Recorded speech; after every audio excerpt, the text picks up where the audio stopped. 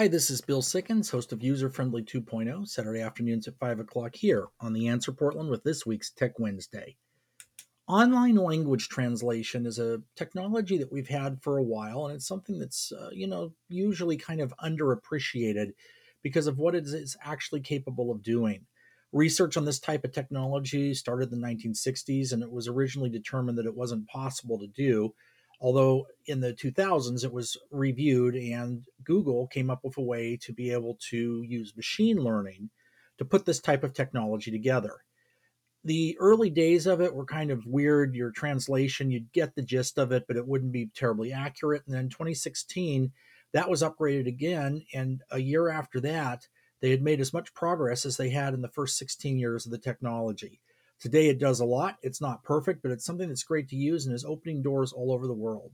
Check out our show this Saturday afternoon at 5 o'clock when we discuss this in more detail.